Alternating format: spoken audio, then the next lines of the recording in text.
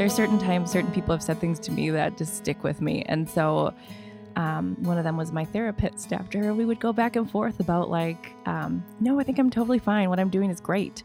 And I remember she said something like, I think you could have more freedom. And I think anytime your thought life or your actual time is being consumed by body judgments, by food judgments, by questioning, beating yourself up or questioning your food intake, or just any time that there's a large amount of time devoted to thoughts about, I'll just say, food, body, or exercise, and there's a lot of anxiety around that, or a lot of anxiety if you don't do X, Y, and Z, like exercise, whatever amount. Because I do think that in our culture, those things are so praised that it can be easy to miss. And I think it can be difficult to even name, like, this might be limiting my freedom or my joy in a certain way that that our culture isn't going to tell us that, because it's not going to sell any product. Well, hello, friends. That was Melissa Louise Johnson. She is a new friend of mine. She's a writer, marriage and family therapist, a spiritual director, and she hosts a podcast and writes a blog called Impossible Beauty, where she interviews women who are displaying a kind of extraordinary inner beauty, and that acts as a sort of defiant contrast against the cultural standards and norms of beauty that we see all over our ads and Instagram feeds. And as I talk to Melissa, she opens up quite beautifully about her own journey of inner beauty and what she's finding along the way. And so you're going to enjoy this conversation with Melissa. And then I encourage you to check out her podcast called Impossible Beauty. I'll put it on the show notes, as well as her blog. She's interviewed people like Sarah Groves and others. And I just really like the message she's spreading, and I really like her. So enjoy the podcast, my friends. Melissa Louise Johnson. Melissa, hi. Hello. So I was telling you, for some reason, I don't end up doing too many interviews in person. Mm-hmm. I don't know why. Well, I just don't interview that many people here in Minneapolis or St. Paul, but you are local. I am. And so I'm like, well, this is going to be fun. And then we found out, like all these things that we knew, but I didn't know, that these mutual connections as you were coming in. So I'm just so glad to have you here. Well, thank you. And thank you for having me. This is great. Oh, yeah. Well, it's really my pleasure. I'm so looking forward to talking to you about what we're going to talk about, because I think it's for men and women. I want to say men and women, doesn't matter. But when we're talking about beauty, how to see beauty, how to get through the layers that keep us from seeing beauty in ourselves and others, I think it's such a tender and vulnerable thing to talk about. And so the fact that you're willing to talk about it and talk about your project, Impossible Beauty, your podcast, your blog, is going to be really helpful for people. So thank you. Yeah. Well, thank you for being willing to invite me on and address this topic. 'Cause like you said, it is kind of a more vulnerable one for a lot of people. Oh, for sure. Yeah. My Lord. Okay. You are a writer. You're a marriage and family therapist. You're a spiritual director. Yes. You have a podcast. How do you fit all that in? And what is your top thing? Is therapy sort of what you do to put food on the table, and these other things are less time intensive, or sort of what is your main gig, or how do you spend most of your time? So I'll add another one to the list. Currently, so the other thing I'm doing right now is teaching at Bethel University, teaching the Introduction to Wellbeing course that Dr. Christine Osgood started up. Hi, Christine. Yeah. I love Christine. Yeah, she's wonderful. And what she started there is amazing around the soul well-being, essentially. And so because I have that therapy background and then the spiritual direction piece, it's been a really beautiful marriage of my passions. Yeah. And so that's what I've been doing. Let's see. Last January, I paused doing therapy for a season to do more teaching and also do some more writing and starting this blog. And well, I had started it before then, but to kind of put more time into the blog and podcast aspect of things. Okay. So you took a pause on therapy, Yes. put some more focus on starting this blog, starting this podcast, doing some writing. Mm-hmm. Are you does doing new things energize you, spark you, or is it terrifying? It's a great question. I feel like, it really depends what it is. Yeah. I'm an introvert for sure. So like pushing myself to like do a blog or do a podcast, that is a push for me. Some new things energize me. I love learning, which I'm kind of a nerd that way, but I could probably be in school forever. Yeah. So those new things are cool, but this has definitely been a stretch in terms of just putting my face on the internet and like advertising in that way. However, I'm so passionate about this message that it's been something that has been worth pushing myself to do. Yeah. That's good to hear. I mean, people don't believe it when I tell them, but I'm actually a pretty strong introvert as well. And I think part of my creative outlets are like permission to be alone, like when I'm writing or even podcasting if I'm by myself. But I love what you said about like it's worth pushing through the uncomfortability or whatever it is because you believe in what you're doing. And so describe, if you would, your hopes behind Impossible Beauty, the podcast, the blog. And just first describe, without even getting into why you started it. Sure. Describe what you hope will happen because of this work. It's an excellent question. It's probably good for me to articulate this. But you're going to be, go ahead. Sure. So just to state what it is. So Impossible Beauty is a blog and a podcast, like you mentioned, and the mission is to redefine beauty as the life of God at work in us and among us versus unhelpful cultural narratives. Largely, I mean, people probably, images are conjured up, even as I say, cultural narratives. So that thin-toned, aesthetically perfect image that is everywhere. So I'm really wanting to open up that narrative and offer something new and different.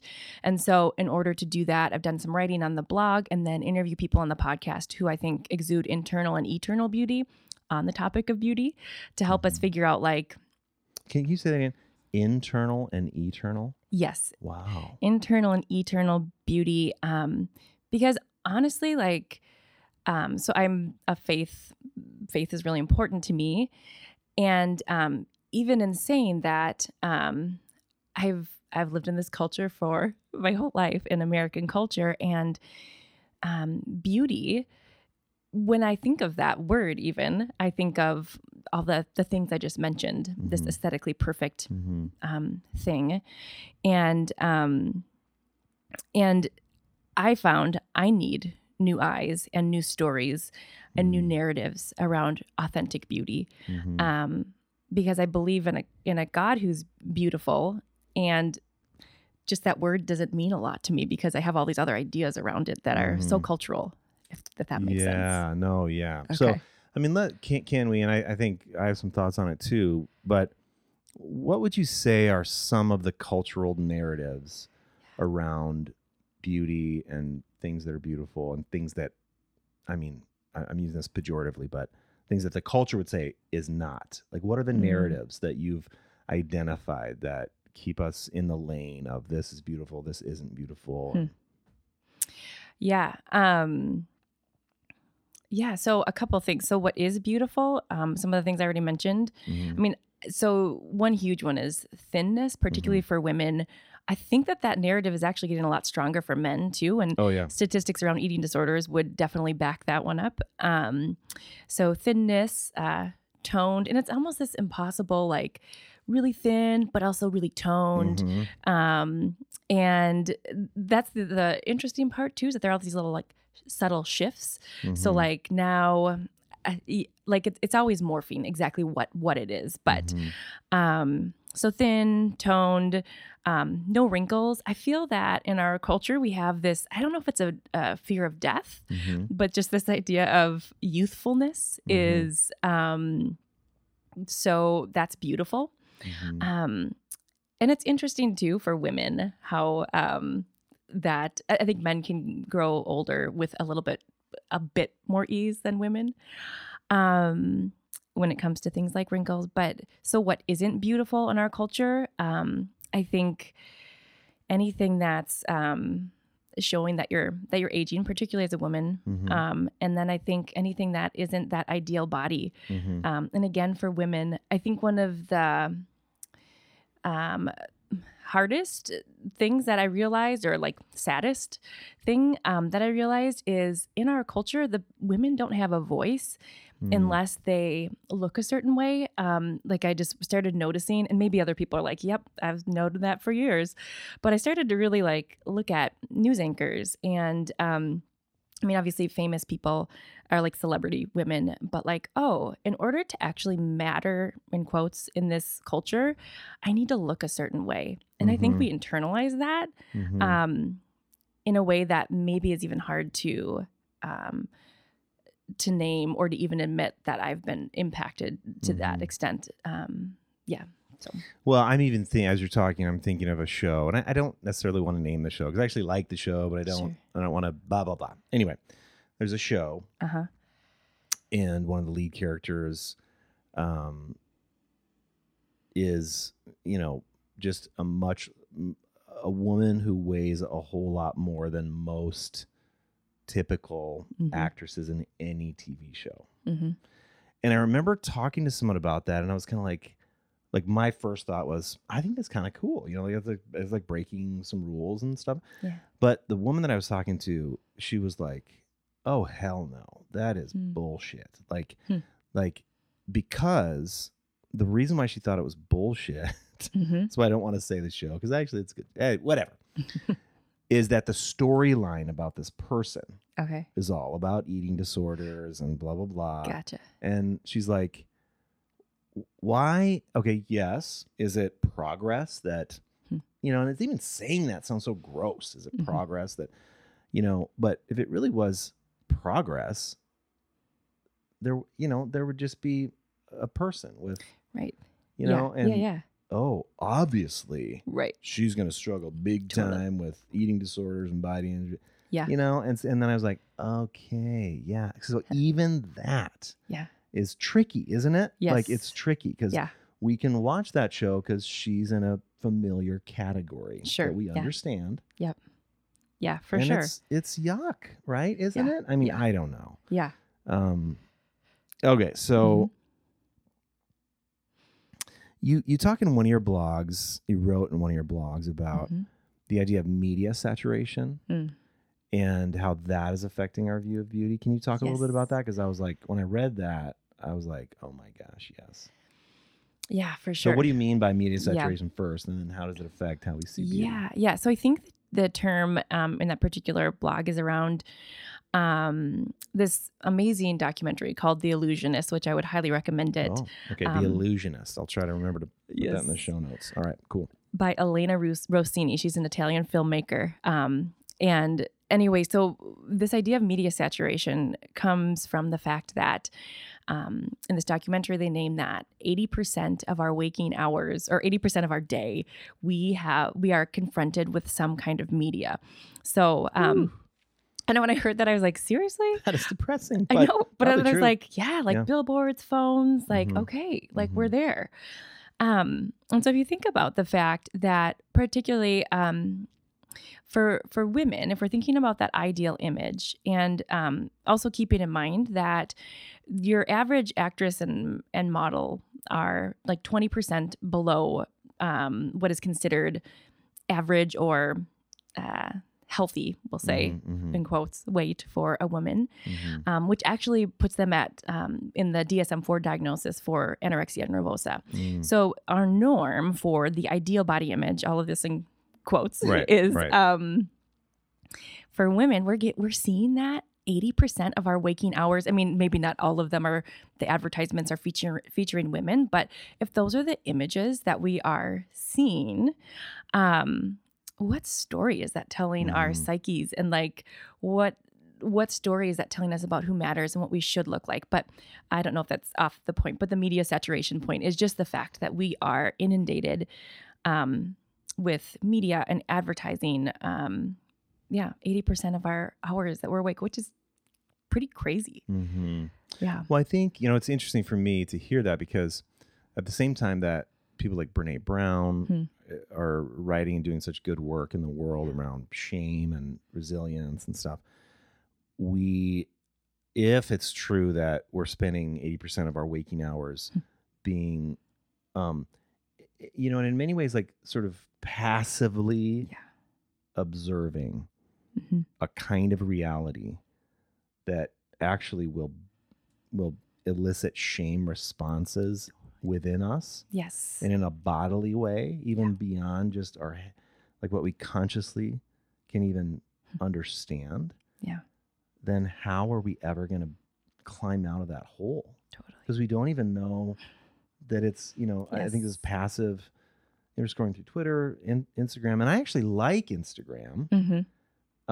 I do. I think it's fun. Like, the other, Twitter can be fun too, but Instagram can bring me a kind of joy.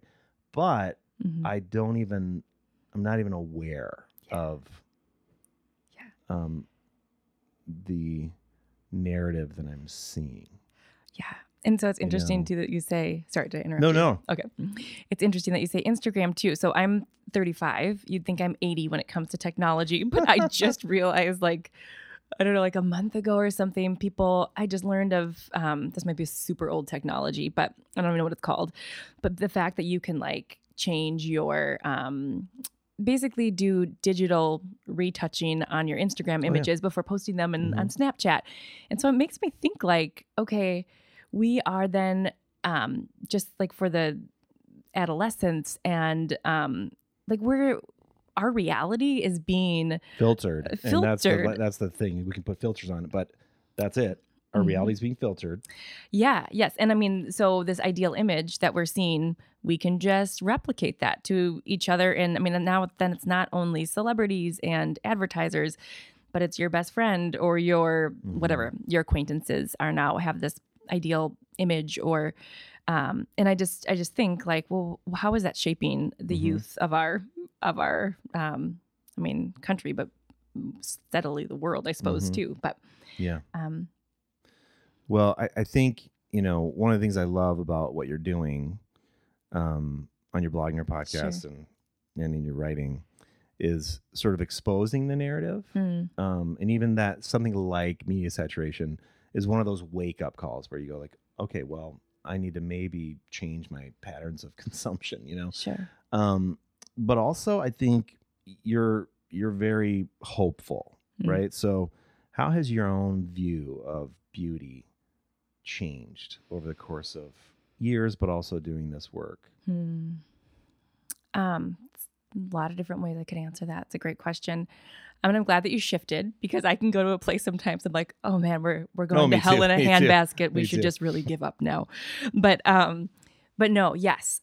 So yeah, I think for me, I think a really significant shift happened when I realized that the old narrative, that it existed. Like, I think I knew it, but then like I went through some experiences in my own life that I realized like, ooh, crap, this is really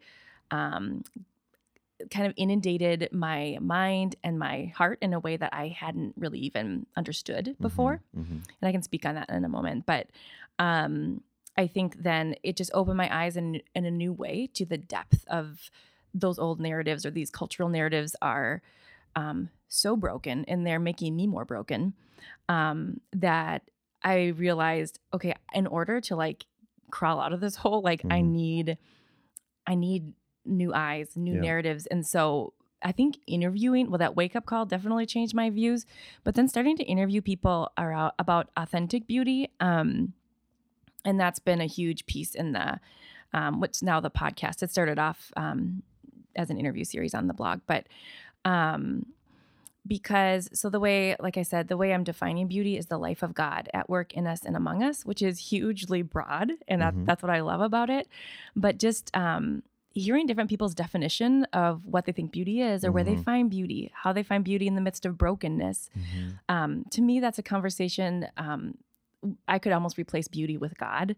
And I think God is so huge and mysterious. And I'm like, I know he or she, whatever your language is beautiful. And I don't even know exactly all that means. Like, I feel like I've glimpsed it. And so I want to, like, these conversations are conversations about me seeing the expansiveness of God and authentic beauty. And then, so it's like this, I feel like I could keep discovering, and yeah, it definitely is a journey of discovery, but I think that has shifted my view, is like, oh my goodness, like real beauty exists in the world. And it's so different than what my culture has told me. And like that old version doesn't even pale in comparison to like this expansiveness of authentic beauty. I love that. And, again, you can say what you want to say or not, but the wake up call, do you want to get into any more specifics about what that was? Sure. Yeah. So, as you mentioned, Steve, I'm a marriage and family therapist. And, so about, 5-ish, maybe a little bit more, 5 to 7 years ago, I'm bad with math. Also, yeah. I'm like that too. I'm like, between 1 and 7 years ago, right. This happened. It could be any time in there. I won't take the time to count, but, so I was working as a therapist, and, as part of my own self-care, I see my own therapist, and she had been telling me for a while, like, hey, I think your own behaviors around food and exercise are a little funky. And I was like, oh, okay, whatever. Yep.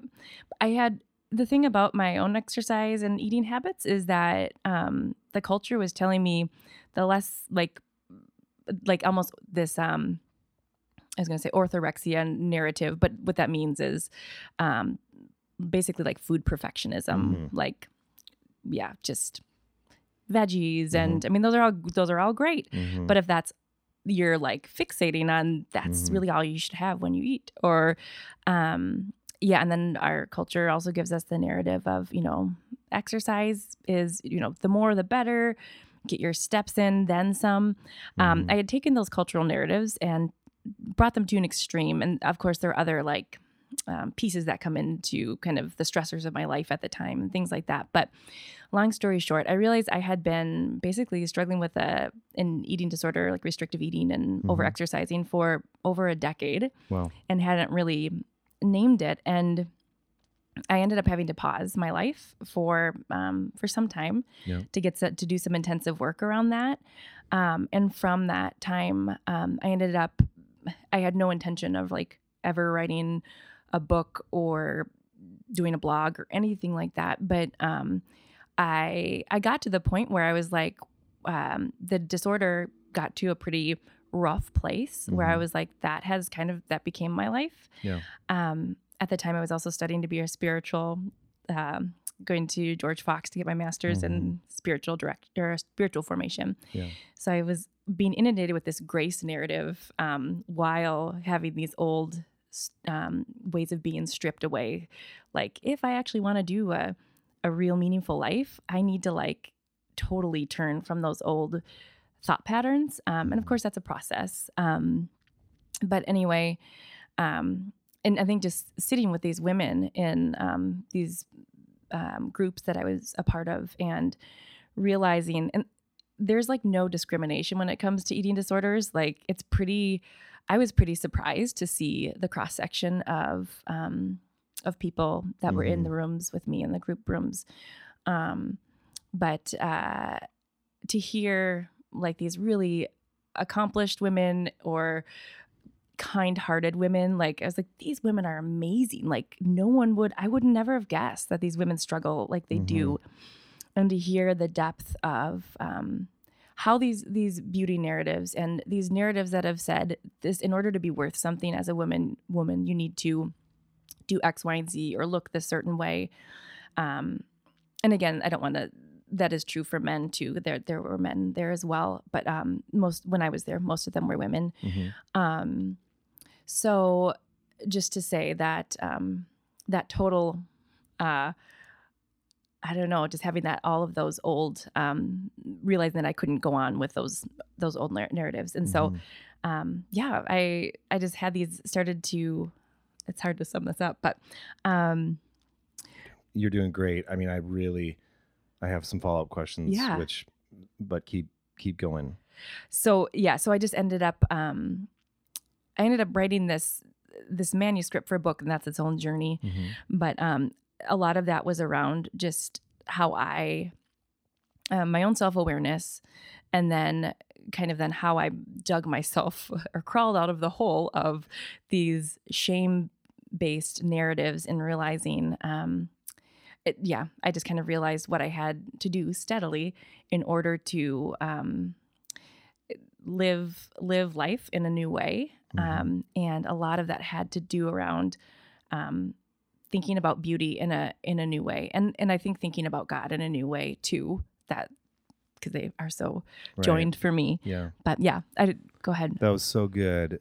It sounds a little bit like one of the, well, you can agree or disagree or expand or say, no, that wasn't really it. But it sounds like one of the things that happened as you came face to face with, oh my goodness, maybe I don't see food, body in a healthy way. I thought I did, but maybe I didn't. Yeah. And then getting into groups, with people that, oh my gosh, this person, that person, is that maybe there was a narrative of the kind of person who has an eating disorder that needed to break down, Totally. Like, because I think still, it's like we have a picture of, I don't know, a 14-year-old, girl that, only whatever. I mean, it's extreme. We have an extreme picture. Yes. But it really is much more nuanced and pervasive. Totally. Is that yes. reading it right? Thank you for saying that. Like if I ever, this book that I was working on, I was like, if I ever get it published, I want to have like this, like debunking eating disorder myths at the beginning. Cause that is one that I'm like, thank you for naming that because, I mean, I think even for me, like as much as like I've been educated in mental health disorders and things like that, I think that old narrative of anorexia or eating disorder looks like emaciated 14-year-old. But extreme, super obvious. Totally. Super, yes. And I mean, the really interesting and sad, or I'll just say interesting part too, is, I mean, we know even some people who are malnourished, their body isn't going to, they're never going to look emaciated. Right. So they're, the image doesn't tell, or the outside doesn't tell the story. And so thank you for naming that. The outside doesn't tell the story. I think that's the title of a podcast or a blog or a book or something. Because I think, and thank you for being so willing to tell your own story and that, because I think listeners even, I know right now, there's this feeling. So because I know how it is right now, someone's thinking, shit, I think that describes me. I mean, like I eat really well, I exercise, and that's been praised. People tell me I look good. I feel good, but wait a minute. Like I'm thinking about this all the time. And I'm still operating maybe as if I'm less than if I cheat, or can you speak to someone who's maybe even right now, sort of, maybe they turned off the podcast, right. They turn it back on, maybe,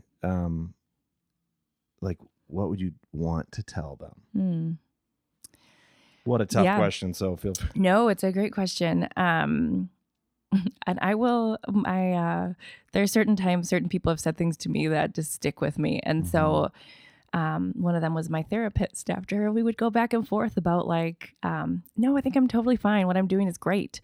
And I remember she said something like, I think you could have more freedom.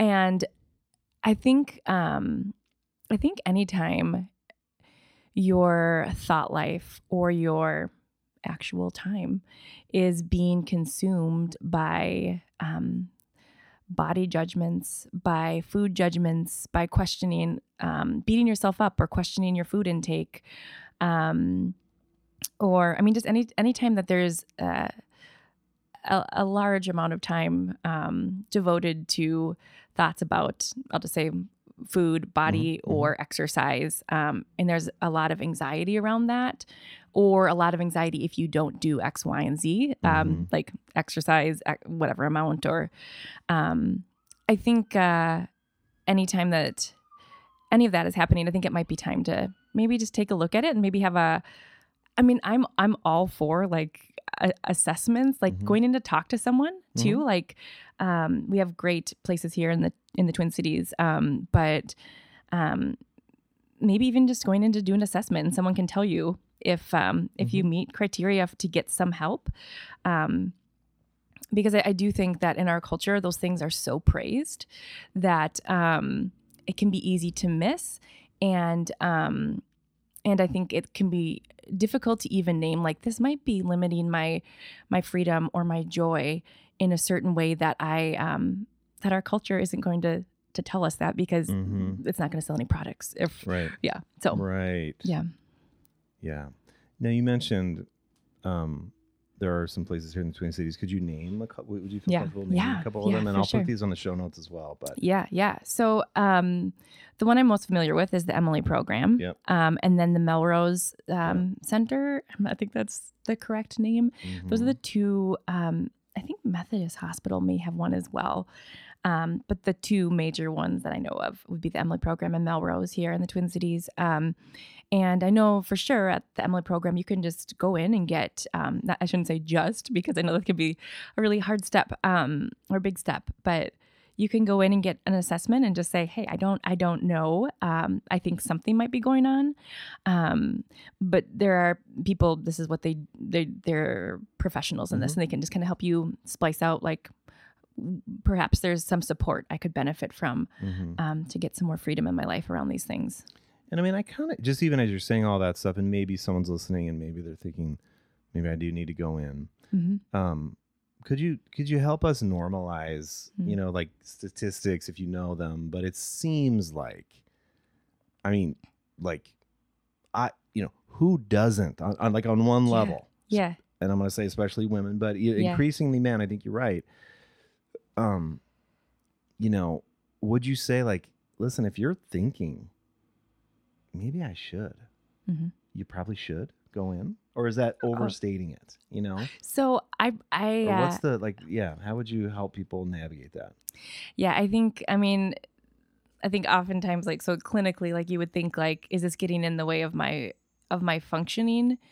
And I think that's a hard question. I'll speak to you. So I would say, if you're thinking, ooh, maybe I should go in, I would trust that instinct. I would trust that instinct. Because I think, particularly because I think that these, what is unhelpful oftentimes for our the wellness of our whole self, I think that some of these cultural narratives can get in the way. And so I think that they're so normalized, like the things I was naming, like the more you exercise, the better, or the less you eat, the better. Those things are so normalized that I think that they can go under the radar so easily. So if you're, I guess my inclination would be, like, if you're thinking, maybe just go get it checked out. Like, I totally would. Yeah. It seems like also, is there a safe person you can tell? Like, hey, I listen to this podcast or whatever. But I'm thinking about going into the Emily program. I'm scared as hell. Can you, help totally. me? Yeah.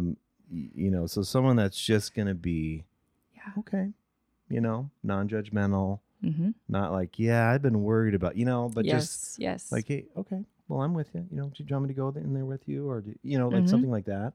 Yeah. Seems like would be really helpful. Totally. Yes. Yeah. Yeah.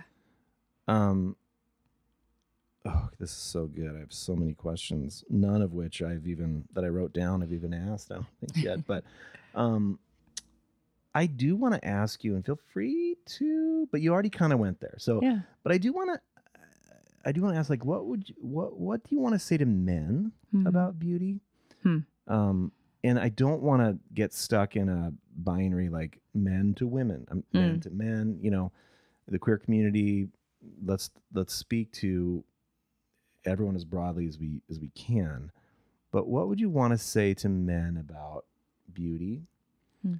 Are there cultural, and I know it's so broad, are there general cultural differences that you've observed? But also, is there an increasing level among men where we're seeing body image issues and eating disorders or not?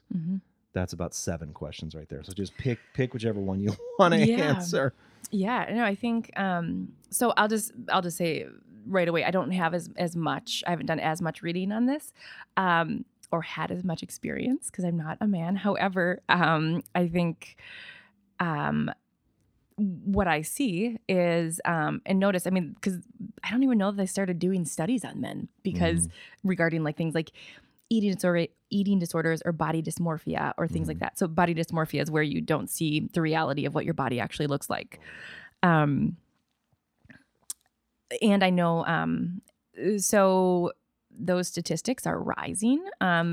Thankfully, the number of men seeking help for eating disorders, I mean, I can only state generally from what I've seen, there's more openness about seeking help. But in terms of, did you ask about norms, cultural norms around beauties? Well, yeah. And I mean, yeah. Yeah. I mean, I think it's interesting because I would say that like toned, no fat, or, the least amount of fat possible. I mean, some of those things are probably go for both genders.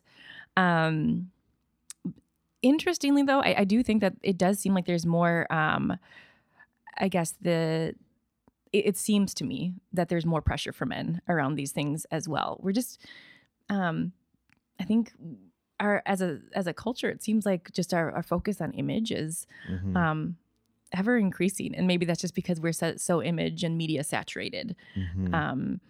That pressure doesn't seem to be getting any better.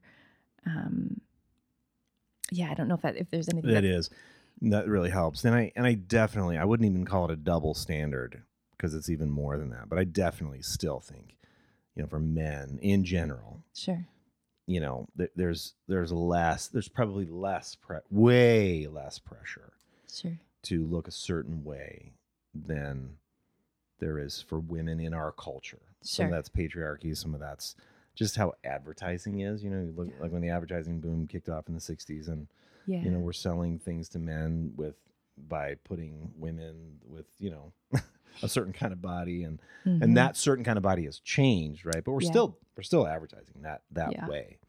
And I think men probably still have later. Now I'm almost 50, okay? Okay. But Melissa, I remember.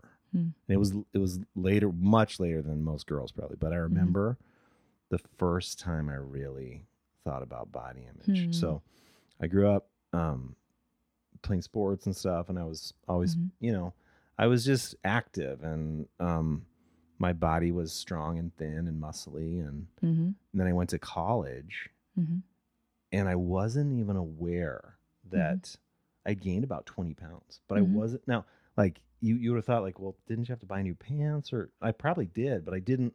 But anyway, so the summer after my first year of college, I was up at my parents' cabin, and we were inside having lunch, and I just had my swim trunks on and no shirt. And someone goes, and I said something about, so I was 19 probably. So this is the first time, 19. I mean, that's really late, like Sure. most girls. But I was complaining about the food at the college that I went to. And then someone said, well, it doesn't look like you've missed many meals. And then I was standing next to my friend. I looked at him and I go, really? And he goes, you got a ways to go. Meaning, yeah, like you've gone to seed, And I remember, and honestly, like, so I was 19. That's never like, so for me, it's gone up and down and, but I've thought about my weight every day for the rest of, every day since then. And it's gone up and down and, and I'm at maybe, but I think about it, if I see a picture of myself where it's like, ooh, and pictures are so subjective, like based on the angle and the lighting. And it's like, do I really look like that? Oh my gosh. Yeah. But then even what's that, Yeah. Do I really look like that? Oh my gosh. Yeah. So I think it is a deal for men. No one talks about it. I will say that. Men don't talk about it. Well, I don't know. In general, I don't think men talk about it. Sure. Okay, let me ask a sensitive question. And you may say, I'm not answering that. Yeah. It's not about you. But like, to me, it seems like, I may be totally wrong. Okay. Yeah. But like when a woman walks in a room, maybe she's looking fine, whatever. Let me ask the question. Does she care? And I'm talking about maybe straight women. Does she care more about what women think she looks like or what men think she looks like? That is a great question. I mean, so it's probably going to depend on the person, woman. Of course. And, but you do bring up, or Andy bring up a really interesting point, because I've heard that from other people say like, maybe women are actually wanting to look good, again in quotes, not for other women, but almost because there is this comparison among women that I think is really interesting. And I think our culture sets us up for it. And so totally on that actually brings up a really interesting thing. So I almost wonder if this is like, if we just think about from like a shame perspective, or I just see these narratives disintegrating women in a lot of ways. And I think relational disintegration is huge. Like if you think about it, like I don't get these magazines anymore, but I remember in, I don't know, like college, or not college, but like high school, or I would see like an In Touch magazine, or I don't know, those types. And they would be like, who wore it better? So-and-so or so-and-so. Yeah. So we are like literally being trained like, yeah, who did wear that better? Like, who the heck cares? But like, but we are being conditioned to look at, okay, yeah, which person wore this better? So as women, we are looking at each other like, okay, do I look better? Does she look, and so instead of this like unifying that I think is much more helpful and healthy, our culture in a lot of ways is teaching us to be pit against each other. Like, who's the guy gonna like, who's prettier, or and I don't know, I mean, I'm not, again, I don't want to, I don't see that as much for men. I will say as a man, I like, if you're if you care about fashion, if you care about how you look, which I would put myself in both of those categories. Oh my gosh. But I would say I'm typically not thinking, what do guys think of how I look, Yeah. I'm maybe more thinking in general, like, do I look good or whatever? And maybe at this stage of my life, I'm a little less sort of like, try to look good for the ladies. I mean, but I seen I remember one of my friends that's a woman saying, every room I enter, I before I even know it, I scan to see if I'm the heaviest woman in the room. So and it's like almost an unconscious, but she became aware of that she does it. But it's like, that's what I'm talking about. Yeah. And so I don't even think it's like, I don't know. I do think there's a cultural narrative that pits women against one another, 100%. But I also think seems to be it seems to be less about, am I attractive to someone that I want to be attracted toward or attracted by or to. And there's some worth going on around comparison. Totally. That's part of the narrative that is really harmful. Yeah. And how young does it, start, and yeah. Yes. I mean, and I don't know how young the comparison piece starts, but I was just recently writing a couple of things and looking up different statistics for dieting and how young girls have started to diet now and worry about their weight. And one statistic, like, I forget the percentage of girls, but like a large number of girls had answered positively to that. I would rather be run over by a truck than feel that I look fat. Oh man. Yeah. So anyway, just I don't know the comparison piece, but just how young these types of things are on the radar for women and for girls. Yeah. Yeah. Woo.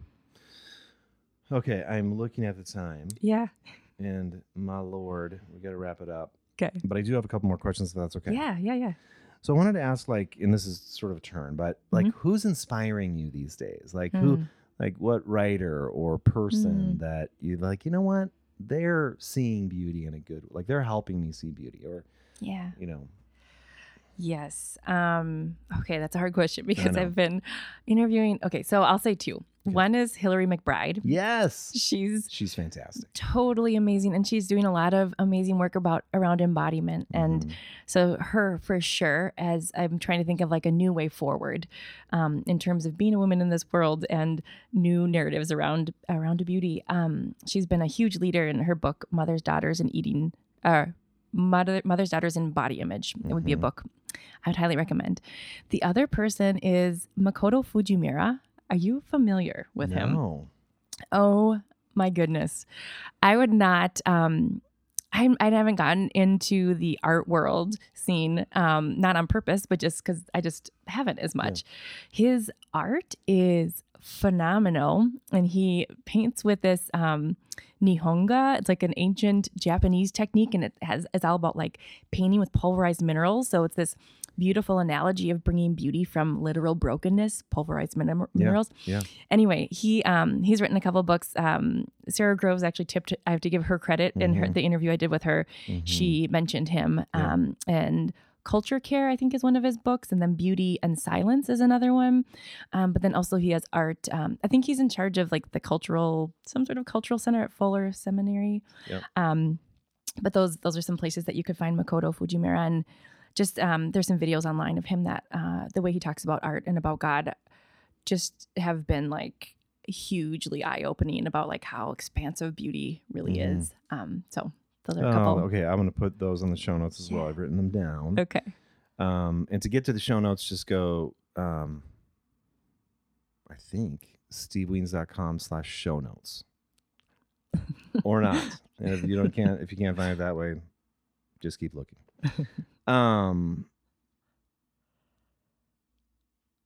Okay. So where can we find your work? Sure. Yeah, I mean, the podcast, the blog, your website, Twitter, Instagram, where can we follow you? Yeah, so the blog is impossible-beauty.com, and from there you can access the blog articles, and then also all of the interviews are posted up there. But also you can access them via podcast as well, so Apple Podcasts and Stitcher, I think, is the Android version of that. Nice work. Yeah, thanks. And then yes, that's true. Okay. Thank you. And then on Instagram, I'm melissa.louise.johnson. I haven't done the Twitter scene yet, but maybe that'll be something to be looking for. But man, I don't know. I kind of like Twitter, but you gotta know how to play. Yeah, there's so much. Yeah, exactly. Yeah. For each platform, there's something to learn. It's really like Instagram, Facebook, Twitter. It's like they're three completely different personalities and rules of operation. Yeah.